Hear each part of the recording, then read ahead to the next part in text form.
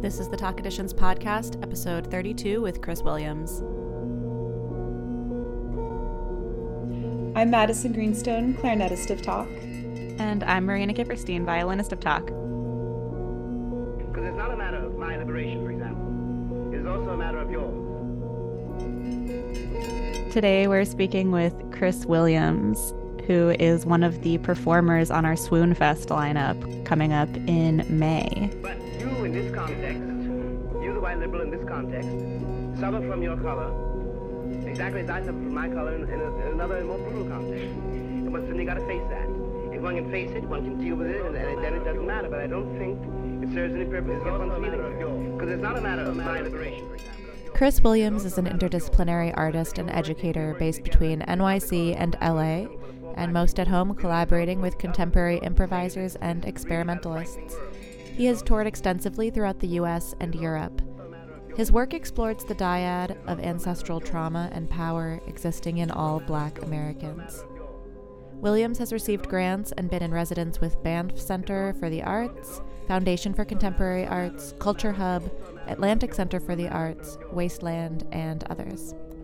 His collaborators include Avon Kong, Joanna Matry, Miriam Parker, Patrick Shirwishi, Benny Maupin, Nicole Mitchell, Faye Victor, Wendy Eisenberg, Luke Stewart, Amanda Beach, Marjani Forte Sanders, and Eric Rivas.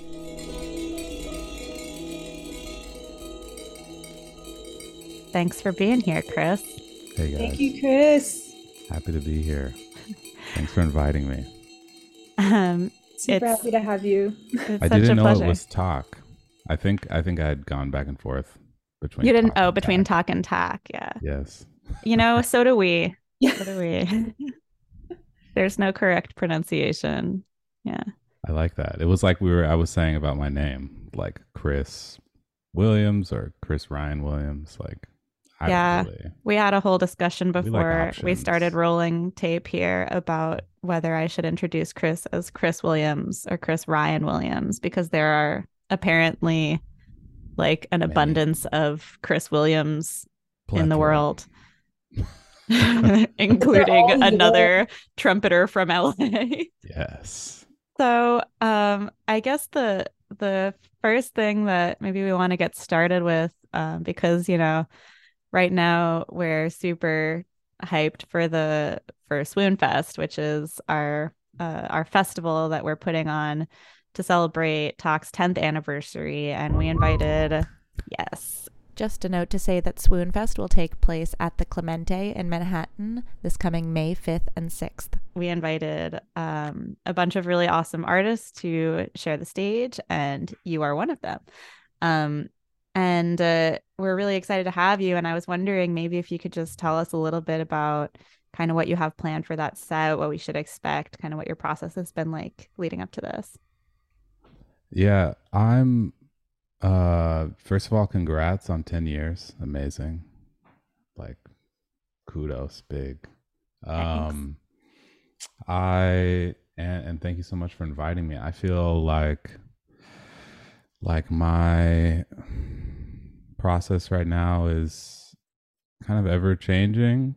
I feel very much at a transitional point in where I'm at musically and as an artist, and just with my life. I recently got married, and just a lot of, you know, different things happening in my life. And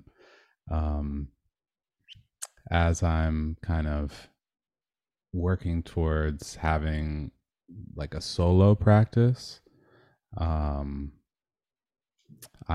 constantly interested in what does it really mean for me to have a solo practice, rather than just I'm gonna play solo. You know, like why, like really approaching like, why am I doing this? Is it for me? Is it for the audience? Do I want to convey something specific? And I've just been doing a lot of kind of bouncing around with different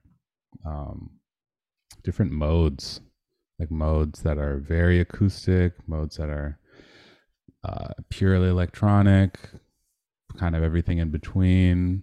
I think for this one, I'm going to be actually bringing in a friend of mine who I've been wanting to work with for a long time. She's not going to be present in the space, but we're going to do some interviews. And she just speaks so well, and I always learn so much from her. She's a Black queer woman that has moved to the Caribbean. She's moved to Puerto Rico, and we connected because I've been spending a lot of time in Puerto Rico. My new wife is Puerto Rican, and yeah, I really I learned so much when I speak with her. She's really been talking to me a lot about just like what it means to be free, to free your mind, to free yourself from the shackles of the United States, which is ever expanding. So, and I don't, I do a lot of like you said in my illustrious bio, I do a lot of touring, and I end up in Europe a lot, and I find myself wondering like, oh wow, this is different, but it's not, it's still very Western. It's still something that I'm like familiar with in modes of thinking, and I'm really curious about how do I bring this kind of like transformative process that I'm going through in my mind into a sonic space. So I think my first step is literally just going to bring her into the space. I'm going to ask, I'm going to record her. I'm going to, I'm going to make some things, and I'm going to try to maybe recreate a bit of our conversation. What's her name? Her name is Elise Peebles. Okay. Cool. And she's amazing. And luckily for us, she's going to be moving to Boston to do a PhD soon. So she'll be coming to New York more often. Cool. Something that you were just kind of talking about, and that I like really love and admire about your work, is this sort of ethos of like bringing together people, and like not using your space, but like letting your space be something that's like porous to like all the histories that come together to like bring someone to that moment. And I think that's like very tangible in the sort of like installation and the video work, and then also like the use of like interview recordings and field recordings and historical recordings. So I just was wondering if you could talk a bit more about that. And like, yeah, absolutely. I think there's such a history of that already, but right now it actually feels like I'm at a time where I see a lot of my contemporaries doing it, and it feels really nice to be a part of like a community that is exploring what it means to kind of create these I don't know, somewhere in between, like, I think sometimes people call them operas, or sometimes they're podcasts with music, or sometimes they're just an album and they had some recordings on them. And it's all interesting, but I think they kind of exist in the same space, and this space where you're, recognizing the power of the human voice. It's really something that I think is just, it connects to people. It hits, whether or not they're actually saying words either, just using the voice is really powerful.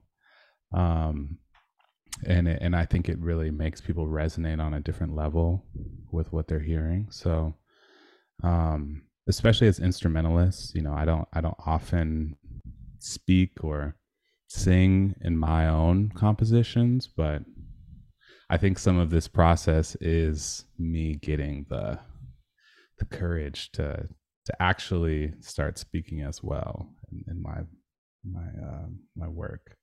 But I mean, people like Yvette Janine Jackson, who huge fan. She's already doing so much of what I basically am trying to do.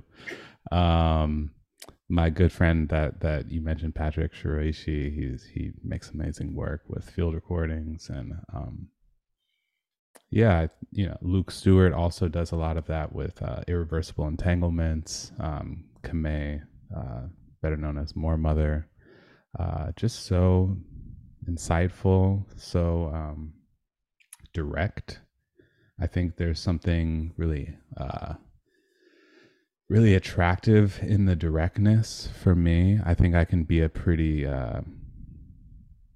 esoteric person by design, and getting like just grounding myself in like, hey, these people are speaking, these people are communicating something, and maybe the things that I'm placing around them and like creating the space with can continue to be ethereal, esoteric in these different worlds, but I'm going to ground it and like make sure that things are being communicated. And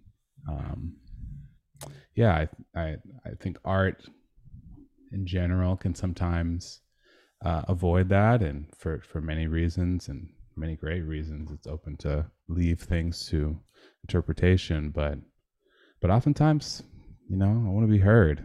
I want people. I also want my people to be heard. The people that I know, the people that are special to me. Yeah, it's interesting.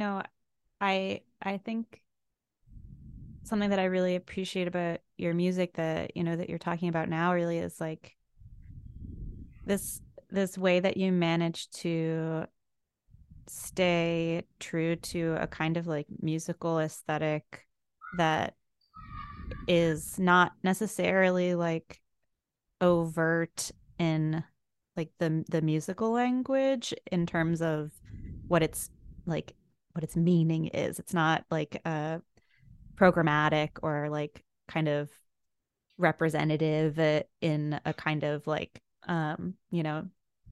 Shostakovich knocking on the door, you get bump bump bump, like that kind of like, but it's like you manage to like ground it, as you're saying, by actually using this kind of collage of like there's not any kind of masking of what you want people to be thinking about. It's like taking this very concrete element, which is somebody talking about something or like a visual imagery, and then pairing that with the musical landscape or environment, which is kind of like coloring the emotional landscape or coloring the that kind of like unnameable experiential aspect of listening. Yeah, I think you do that so well, in a way that, yeah, it's I mean, yeah, you named all these other artists who are kind of like working in similar kind of relationships of those kinds of elements, but yeah, that's something that I really admire about your music. Yeah, I think it's funny when you said concrete. I immediately thought of when I was going to Cal Arts for grad school.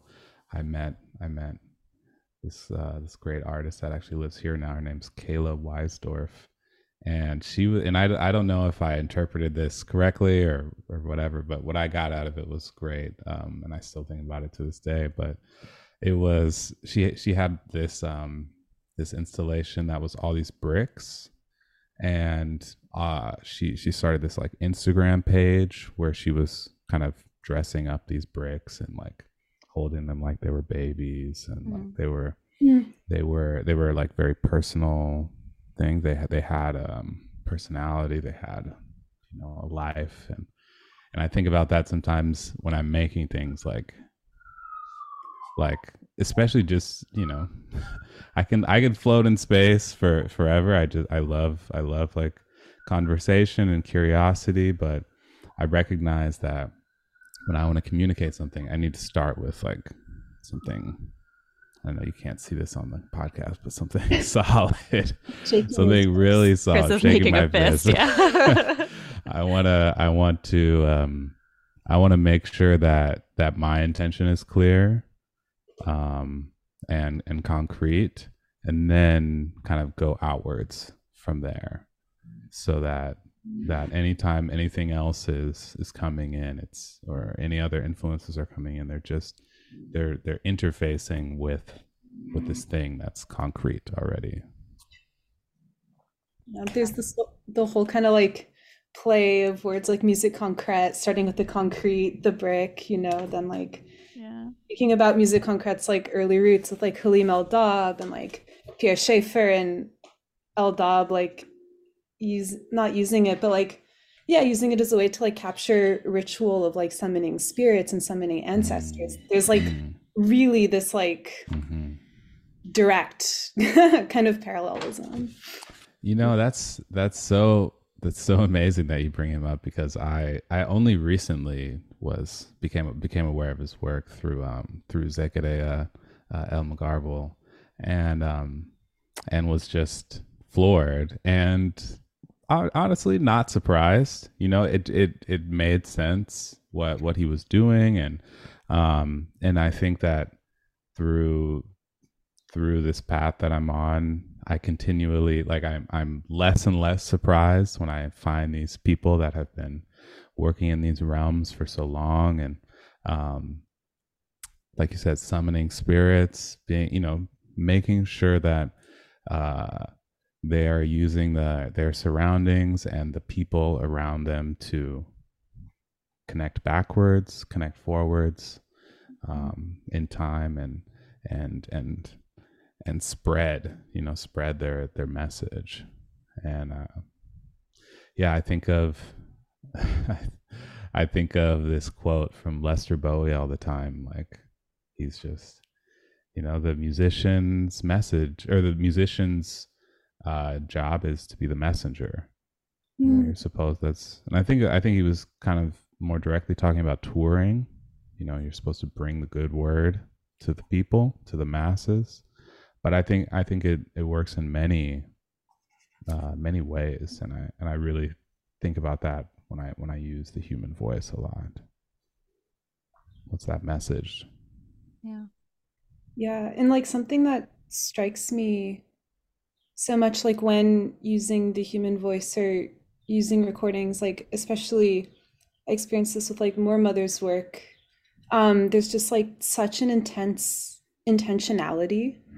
Like everything has a meaning, and has a meaning in relation to all the other things that are like chosen for that place. So like there's also like kind of an enormous amount of care that one has to summon in order to like incorporate someone's voice, or incorporate like their sound, or some sort of like icon of who they are. And that also like breeds a kind of trust between like the person and then the person who's being quoted or referenced, and then also the person who's like incorporating that to forge another connection. Absolutely. I wrestled with that a lot, kind of when I first started using the voice very directly. I immediately went towards, I think, who a lot of people go towards, people like James Baldwin and Toni Morrison, and people that speak so eloquently. And, I wrestled with what it meant to be using their voice, and, that type of care. And am I really embodying that? Am I making sure that that's there? And I think it's a process. I don't think it's something that, I embodied it at some point, and now that I'm done with it, I can't, moving on. It's just like, I think it's so important that when you use these voices from friends, or from mentors, or from people that you're not, especially people that you're not able to directly communicate with, then there needs to be serious care, and it needs to get so deep inside of you that it creates that brick, that it creates that concrete for you, so that you can always kind of rest on that and know that that's where you're moving from. I mean, kind of going off of that, I was wondering, for you, is it a different artistic process to be working with recorded speech from people who you're actively collaborating with, like with friends or with colleagues, or even just people who are alive who you have some kind of like a two-way relationship where you can talk to them, versus James Baldwin or Toni Morrison or somebody who either is deceased or you don't have any kind of like way of contacting them. It's definitely a different process. Just obviously on the surface with folks that I'm having a two-way conversation with, I just lots of consent, and making sure that people feel comfortable with how their voice and essentially their likeness is being used, whether or not the audience will directly ever be able to recognize that it's them, or find them or anything. I just people deserve that courtesy. With people that I'm not able to have that conversation with, it's different. I often find myself almost trying to like skirt around that a little bit in a way that, who knows, maybe time will tell whether or not it's more ethical or actually less ethical. But I try to use the voice of like James Baldwin or John Henry Clarke to make them say different things than they were saying, rather than use the intention always that they're communicating. I like to actually just kind of use their voice, and try to create different conversations. So like my piece of yours is basically me creating this conversation between John Henry Clarke and James Baldwin. And through that research on that piece, I found out that they never did get to have a face-to-face conversation, but they had sent some letters to each other, just very basic, hey, big ups, like let's link at some point, like that kind of stuff. But it didn't really work out, and I just wanted to see if I could make that happen, in a really meaningful way.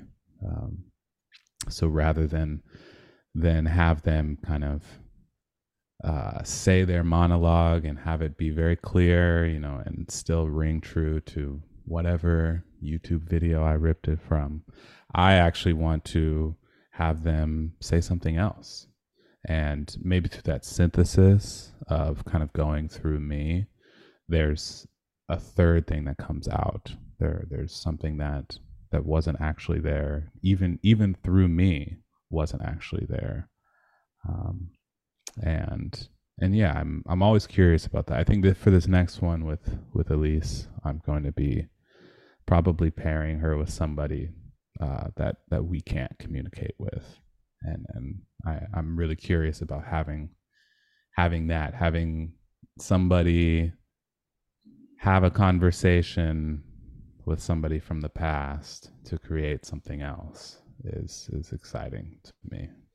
Yeah, that's like a whole other exercise than what you were describing before, where it's like, are you imagining that Elise will be like thinking of it as a conversation and like developing or will you be taking things that Elise has already said in different contexts and pairing, and like you're the matchmaker? Yeah, we shall see. We shall see. I think it'll be a mix. I want it's gonna go off a lot of what Elise feels comfortable with. Sure. I think that's kind of first and foremost. But yeah, there's going to probably be some things that are just cut up to the point where there's no way Elise was actually saying that to anybody. You know, it's just something else now. Um, and also just playing with people's voice, like we initially were saying, just people's voices being in the space. They don't have to be saying things that are concrete, but bringing the like sound from James Baldwin, like, you know, his sound, like, I don't know, maybe you don't know his sound, but it's gonna feel a certain way. So it's yeah, it's the human voice is beautiful. I've been getting more and more in love with that. It seems like what you were just saying, like, points in two different directions. One being that, like, something that is like fixed or like has a sort of like closed nature in the past, like, actually isn't closed, or isn't fixed, but like the meaning of a person's words, of their writing, of their voice, it can change, and like that also can give it a kind of new life, or breathe a new life into it.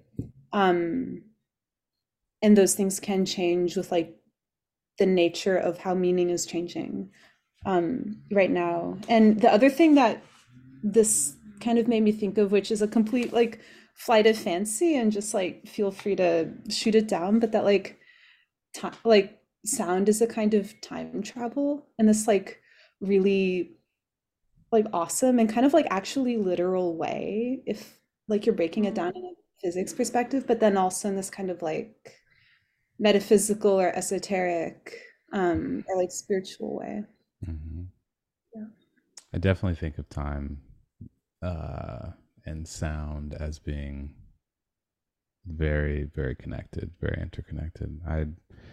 It's, you know, I think proven is the word I would use in so many different ways, you know, through, I guess, how you're speaking, like physics, but for me, in the more important ways of spiritual and metaphysical representations of people, like imprinting into the future, or us reaching into the past to retrieve, to learn, to rest.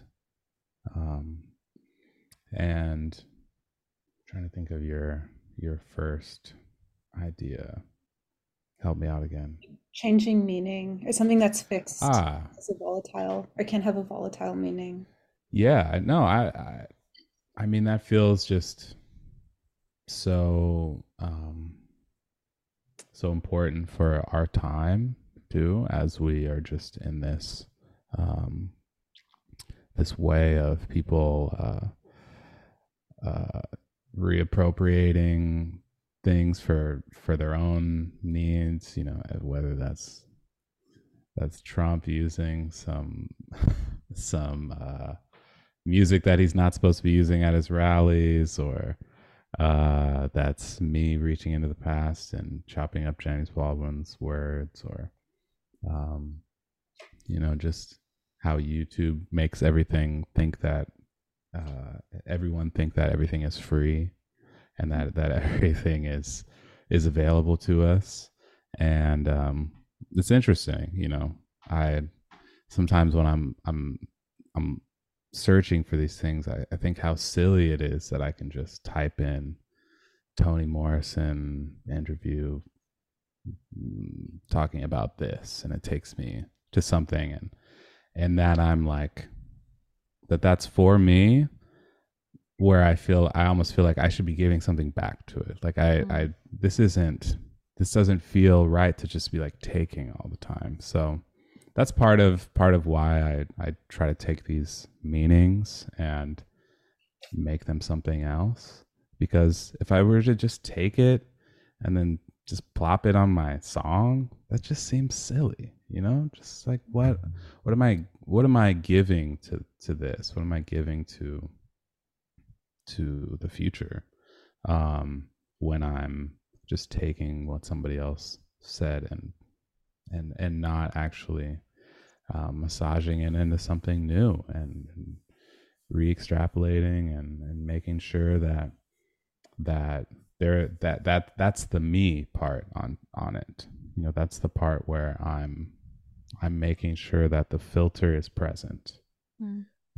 I almost think of a lot of especially the more I spend time in kind of synthesis world, I think about just how I'm just this filter for a lot of things, especially when I'm using voice. I'm just, I'm EQing out this. I'm making, I'm chopping this up so that it sits right in the mix here, and that's how it feels. It feels a certain way. It hits this way because of that. So, yeah, I think meaning is obviously ever changing, but it's almost not even for me, not actually. I feel like it like once it's out, it's flipping. It's automatically flipping in space. It's not. I never really, if people want to take what I do and flip it, like that's beautiful. Like we live in a capitalist society. It's great to get paid, but even if they don't get paid, even if I don't get paid, like use the music, use the resources, make something that's going to be impactful and reimagine like all of these things as much as possible. Yeah. Swoon Fest. Yeah. I love the Now name. we're flipping the conversation. Sorry. No, go for it. No, but talking about flipping, it's like, all right, this is the moment. Yeah, I'm really excited for talk to be bringing me, but I'm also excited for what everybody else is bringing to the space, and also the Clemente. I love the Clemente. I'm so glad you guys are doing it there. Yeah, I think it's going to be really cool. We're going to set up the space, I think, in a pretty cool way and be thoughtful about the lighting. And yeah, we're designing a whole bunch of new merch to go with the festival that we're all really excited about with some really cool designers. At this point in the conversation, Chris actually decided that he wanted to interview Madison a bit about their solo practice, which could be described as an exploration of the self-generative, chaotic, and ecstatic qualities of resonance through sustained, unstable timbres. Madison, I'm so interested in your sound expansion. Like very vertical sound expansion. Yeah. And like the implications. Is it purely curiosity? Is it purely experimentation? Or is there something else that you're like looking for down the rabbit hole? There's definitely something else. I mean, it's a lot of like, there's absolutely an ethos of curiosity and experimentation, but there's also like, there's definitely the something else, and that I think I'm interested in like creating like multiplicities in a way where it's like it's not just me, it's not just the instrument, it's not just the sound, but like creating, or not creating, but like figuring out a mode of playing where I can kind of take a step back and be like, wow, this thing is happening that seems self-generative or is self-generative, and the sort of like density of the sound and the information, and its closeness to feedback and how it kind of perpetuates. And I just kind of like sit with it and try to like keep it literally in the air and try to keep it going as a way of like a little bit like removing myself, removing my own like subjectness from it, to focus on like this like act of like listening alongside the sound in order to like keep this other thing, this third thing alive. I think there's also like, and like Chris, you'll understand this as a wind person. I think there's also something like super metaphysical about wind playing, like something that like Absolutely. gives you life, like literally gives you life, Truly. is like it's like going out through this instrument and like the form of sound, which then like makes literally, it literally makes contact with people, Yeah. and then that gets understood in like these myriad of semantic and physical ways that like gives or somehow like creates a meaning. And like to me, I'm like very, very fascinated in that like transference that also feels like very spiritual in a way. Absolutely. Like I've been thinking a lot about like ruach, you know, like the sort of like Jewish notion of like breath or life force or energy, and how that comes into my practice and sound. I love that. I love that right now you're like being clear about, yeah, this part of the practice is the experimentation, the curiosity, the like I want to push like past the point that is known for me, because I think that's like, it's almost like that circle that kind of starts happening. Like once you start that, after that process, I often find myself then starting to attach meaning to things like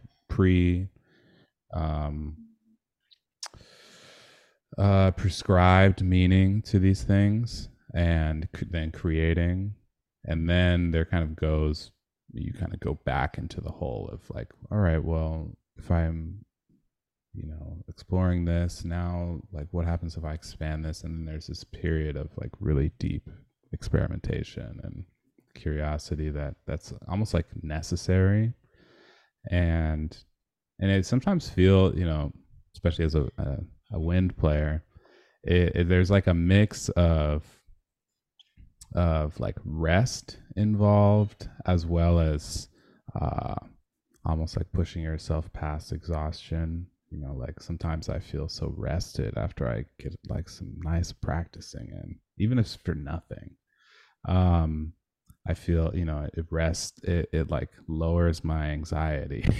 Yeah. and making oftentimes making a lot of these sounds that you're exploring right now, like it truly like calms me. But they're, they're often hard, and it takes a lot of focus, and it can be very exhausting at the same time. And I'm curious about that too, like how this kind of like biofeedback that you're doing with your instrument, where, like you said, it's you're like pushing so much life through it, and you're pushing so much of yourself through it, and then it's giving back to you in these ways that are not necessarily one-to-one. Sometimes you feel like you've gained so much more than you put in, and sometimes you put in so much and you just get like a little out of it. It's I don't know, it's like the kind of beautiful curse of wind playing. I mean, there's wind, something. no, Oh, sorry, go on. No, you go. Sorry. It was kind of just going in a little bit of a different direction, but I almost always think about this as I go forward in my practice, is just and it's interesting, the more I meet more people that I really connect with, that are former trumpet players, or maybe they're still trumpet players, but Yvette, recovering trumpet players. Recovering, yes. I'm a rehabilitated trumpet player.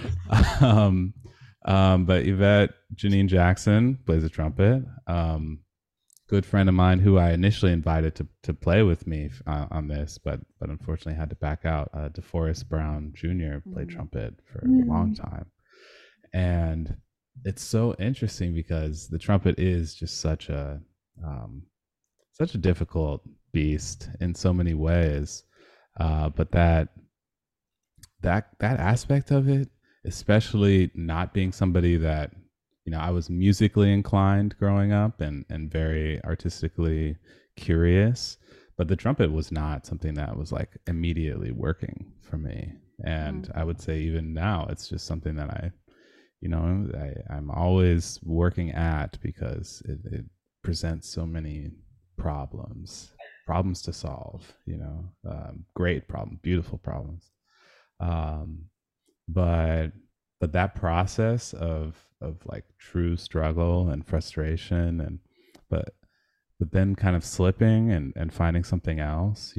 I found Don Cherry very early on in my career, like whatever career, my kind of awakeness that happened after I started playing the trumpet. I think maybe I was 15 or something, and I heard Ornette's free jazz, and then I started to listen to Shape of Jazz to Come. I started listening to a bunch of that, and Don is not the trumpet player's trumpet player. Like he's got his technique things that just never necessarily like came together, but man, does that guy have like so much music in him, so much music. And I feel like that, alongside loving all of these amazing technically gifted trumpet players like Freddie Hubbard, Lee Morgan, more contemporary guys like Nate and Peter Evans, and Bill Dixon is another one that's huge for me, alongside Wadada Leo Smith. People that just recognize that the only way, especially contemporarily, like the only way you can deal with this instrument is to go through yourself. Like if you're trying to put something else, some predetermined, it's external thing into this, it's not going to give it back. You're not going to find what you're looking for, at least as an artist. And I feel really thankful to the trumpet for that, like for teaching me that lesson very early on, that I needed to really like commit to the idea of the self, and how this like you're saying, this subjecthood is very present, so that then I could go through those processes of taking a step back and dealing with generative music, dealing with things that my hands are not necessarily in, so that I could I don't know, kind of come back around and begin that circle anew, like continuously experimenting, creating meaning, experimenting, creating meaning. So it's interesting, hearing you both talk about your relationships to your instruments as wind players, and it makes me think about like breath work, and just like how controlling your breath is so tied to like so many of your emotional and like physiological states of being, and just like how there are like entire practices surrounding breath work and all of this, and like a lot of what you're doing as wind players when you practice is like you're practicing breath work, you're controlling your breath, you're being really measured with it, you're like oftentimes taking like huge amounts of air into your lungs and then like very slowly letting it out, and it's like this is something I don't know, I had never really thought about it in those terms before, I think, but just like how as a musician whose instrument is like so tied to breath, just like how that must affect you on like such an even deeper level, I think, than like, I'm a violinist, and it's like obviously breathing is important and part of my practice, but for me there's like a much bigger kind of physical motion, and that's like another kind of way that affects my body and my mind, and it's like, yeah, but it must be such a kind of like meditative thing to be doing, especially like the kind of playing that is, like Madison, like you're talking about these kind of like long evolving drone textures where like I know you do a lot of like circular breathing, and you're like for like a huge amount of time you're like all of your air is going through the instrument in these like in this very controlled and measured way. Yeah. That's not really a question. Yeah, wind playing is very spiritual.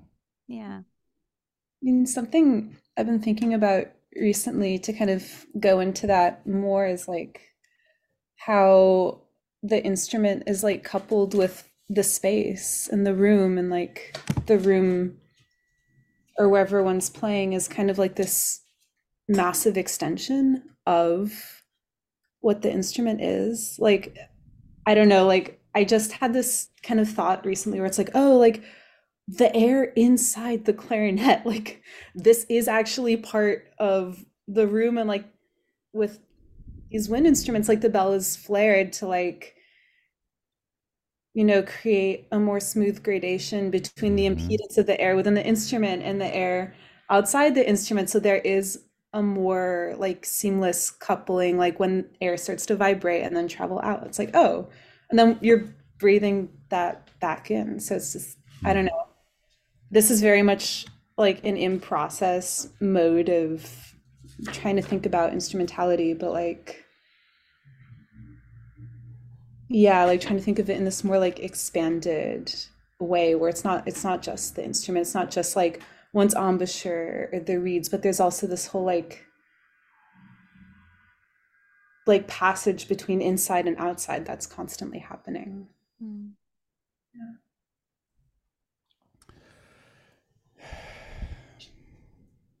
I think you said it all, Madison. I'm not gonna say anything else. So this interview got a little unhinged towards the end. We were all kind of having a little too good of a time. So here's a really sudden topic change. Like, okay, I love when I show up, when I like come to see you perform, like at Sisters. Sisters is a bar in Brooklyn that has some really awesome music programming. And you're wearing this Radigue shirt. Because I also have this Radigue shirt, and it just like reminds me that we might be connected in this way. And then like hearing you talk about, you know, like the esoteric and the conceptual, it's like, oh yeah. And also Soundmass, who designed that shirt, is designing talk merch for Swoonfest. There we go. So there we go. Everything is connected. Okay, yeah, he's so great. let me try to put together a question out of this. Or just basically this is in real time, guys. You're getting it's happening. It's all happening. This is gonna be so edited or not. Who knows? I mean, all right. In getting to know your playing over the past like 2 years, year and a half, something like this, like one thing that I've been like that's really impressed upon me, and then also like listening to this Patrick Shirishi release,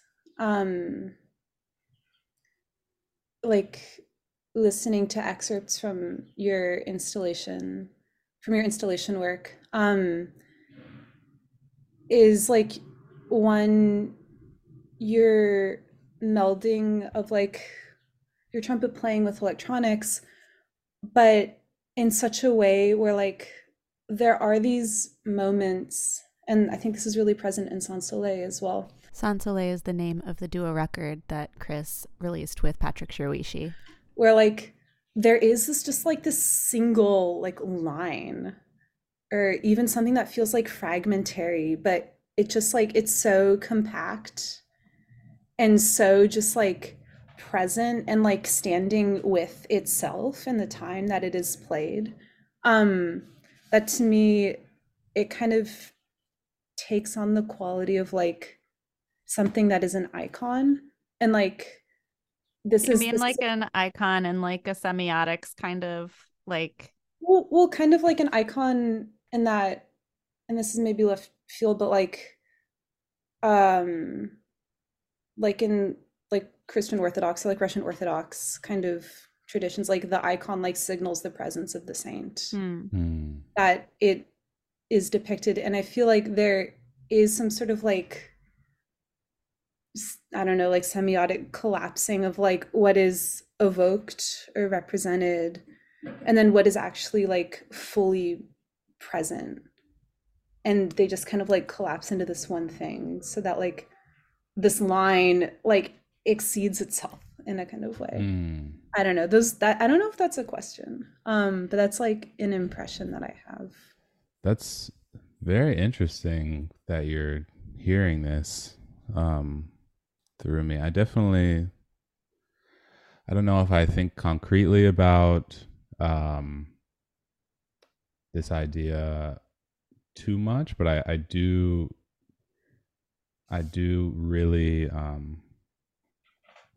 I'm always really looking for, and this is something that I've done my entire life. It's looking for those musicians that are really kind of, and maybe this is a different approach to the line, but like staying on the path, like having something, it's kind of like the spirit comes through you. Like when the spirit comes through you, it doesn't permeate outwards in some like dispersion. It's always kind of coming out in this very like direct way.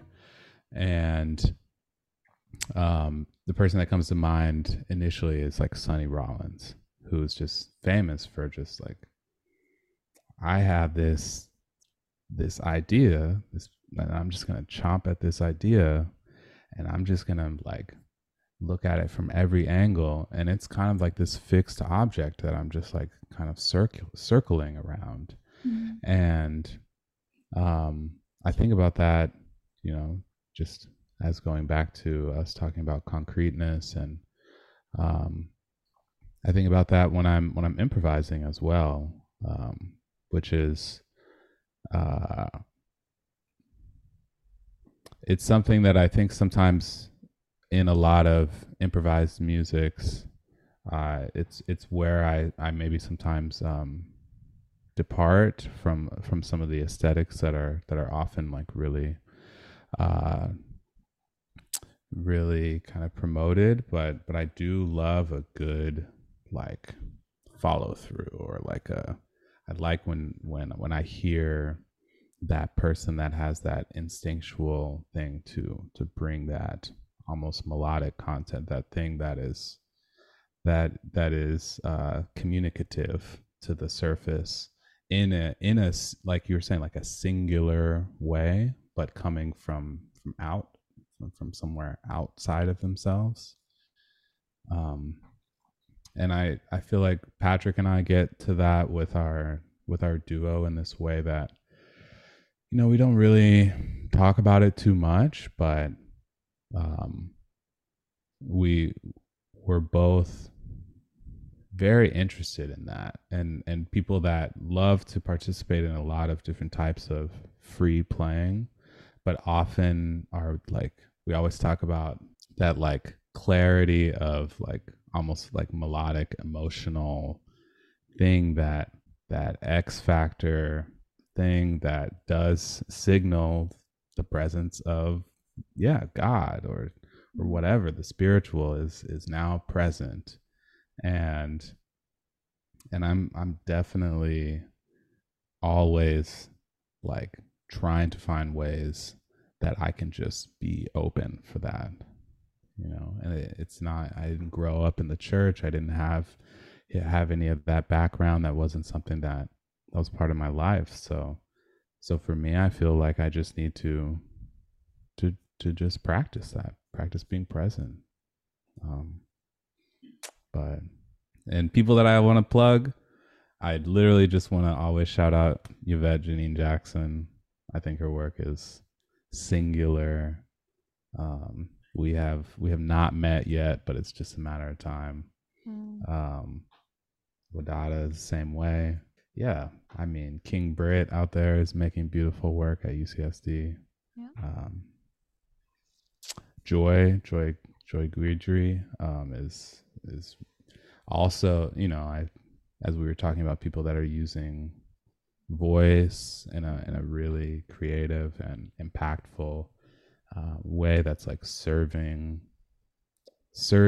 their artistic vision, rather than just like you said, programmatic. It's all about serving what they have to say as an artist. I love that. So yeah. Joy is another artist who is going to be included in Swoon Fest also. Oh, really? Probably only by recording as well, or some kind of, yeah, we're not exactly sure, but they're collaborating with DMR on this piece that we're beautiful. we're playing. Yeah. So, beautiful. That makes me happy. Yeah. So do you have anything coming up besides Swoon Fest, or any recent releases, or anything that you want to plug? Yes. I have a tape coming out with Booker Stardrum, actually, on April 7th. We can link to that in the show notes. Yes. I'll probably bring some to the show. Cool. Yeah, we made it all remote, and I think that's also something that's really interesting about it, especially since we're both very interested in electronics. Me and Lester St. Louis have a residency at Pioneer Works in June, and so we'll just be holed up in the studio for the entire month. Very excited about that. Many records will be made. If you want to come through, just hit us up. We'll just be in the studio. Seriously. Sweet. Yeah, that actually sounds really like a good hang. Everybody just go to Pioneer Works in June. Come through. Knock on the door. Come through. We're just making a lot of music. So yeah. Cool. I think that's it for now. Cool. Well, Chris, thanks for joining us on the podcast today. It's a pleasure.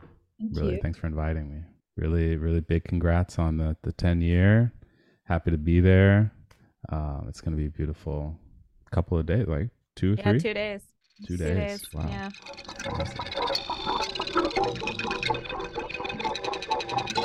This has been the Talk Editions podcast, episode 32, with Chris Williams. The music from the beginning of this episode is an excerpt from Chris's album, Of Yours. The music you're listening to right now is the first track of Chris's new duo record with Booker Stardrum.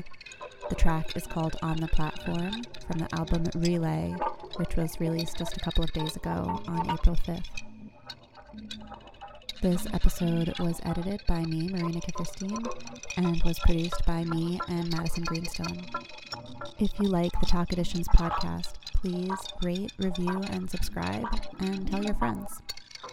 We hope to see you soon on May 5th and 6th at Swoon Fest at the Clemente. Chris is playing a set on the 5th. Thanks for listening.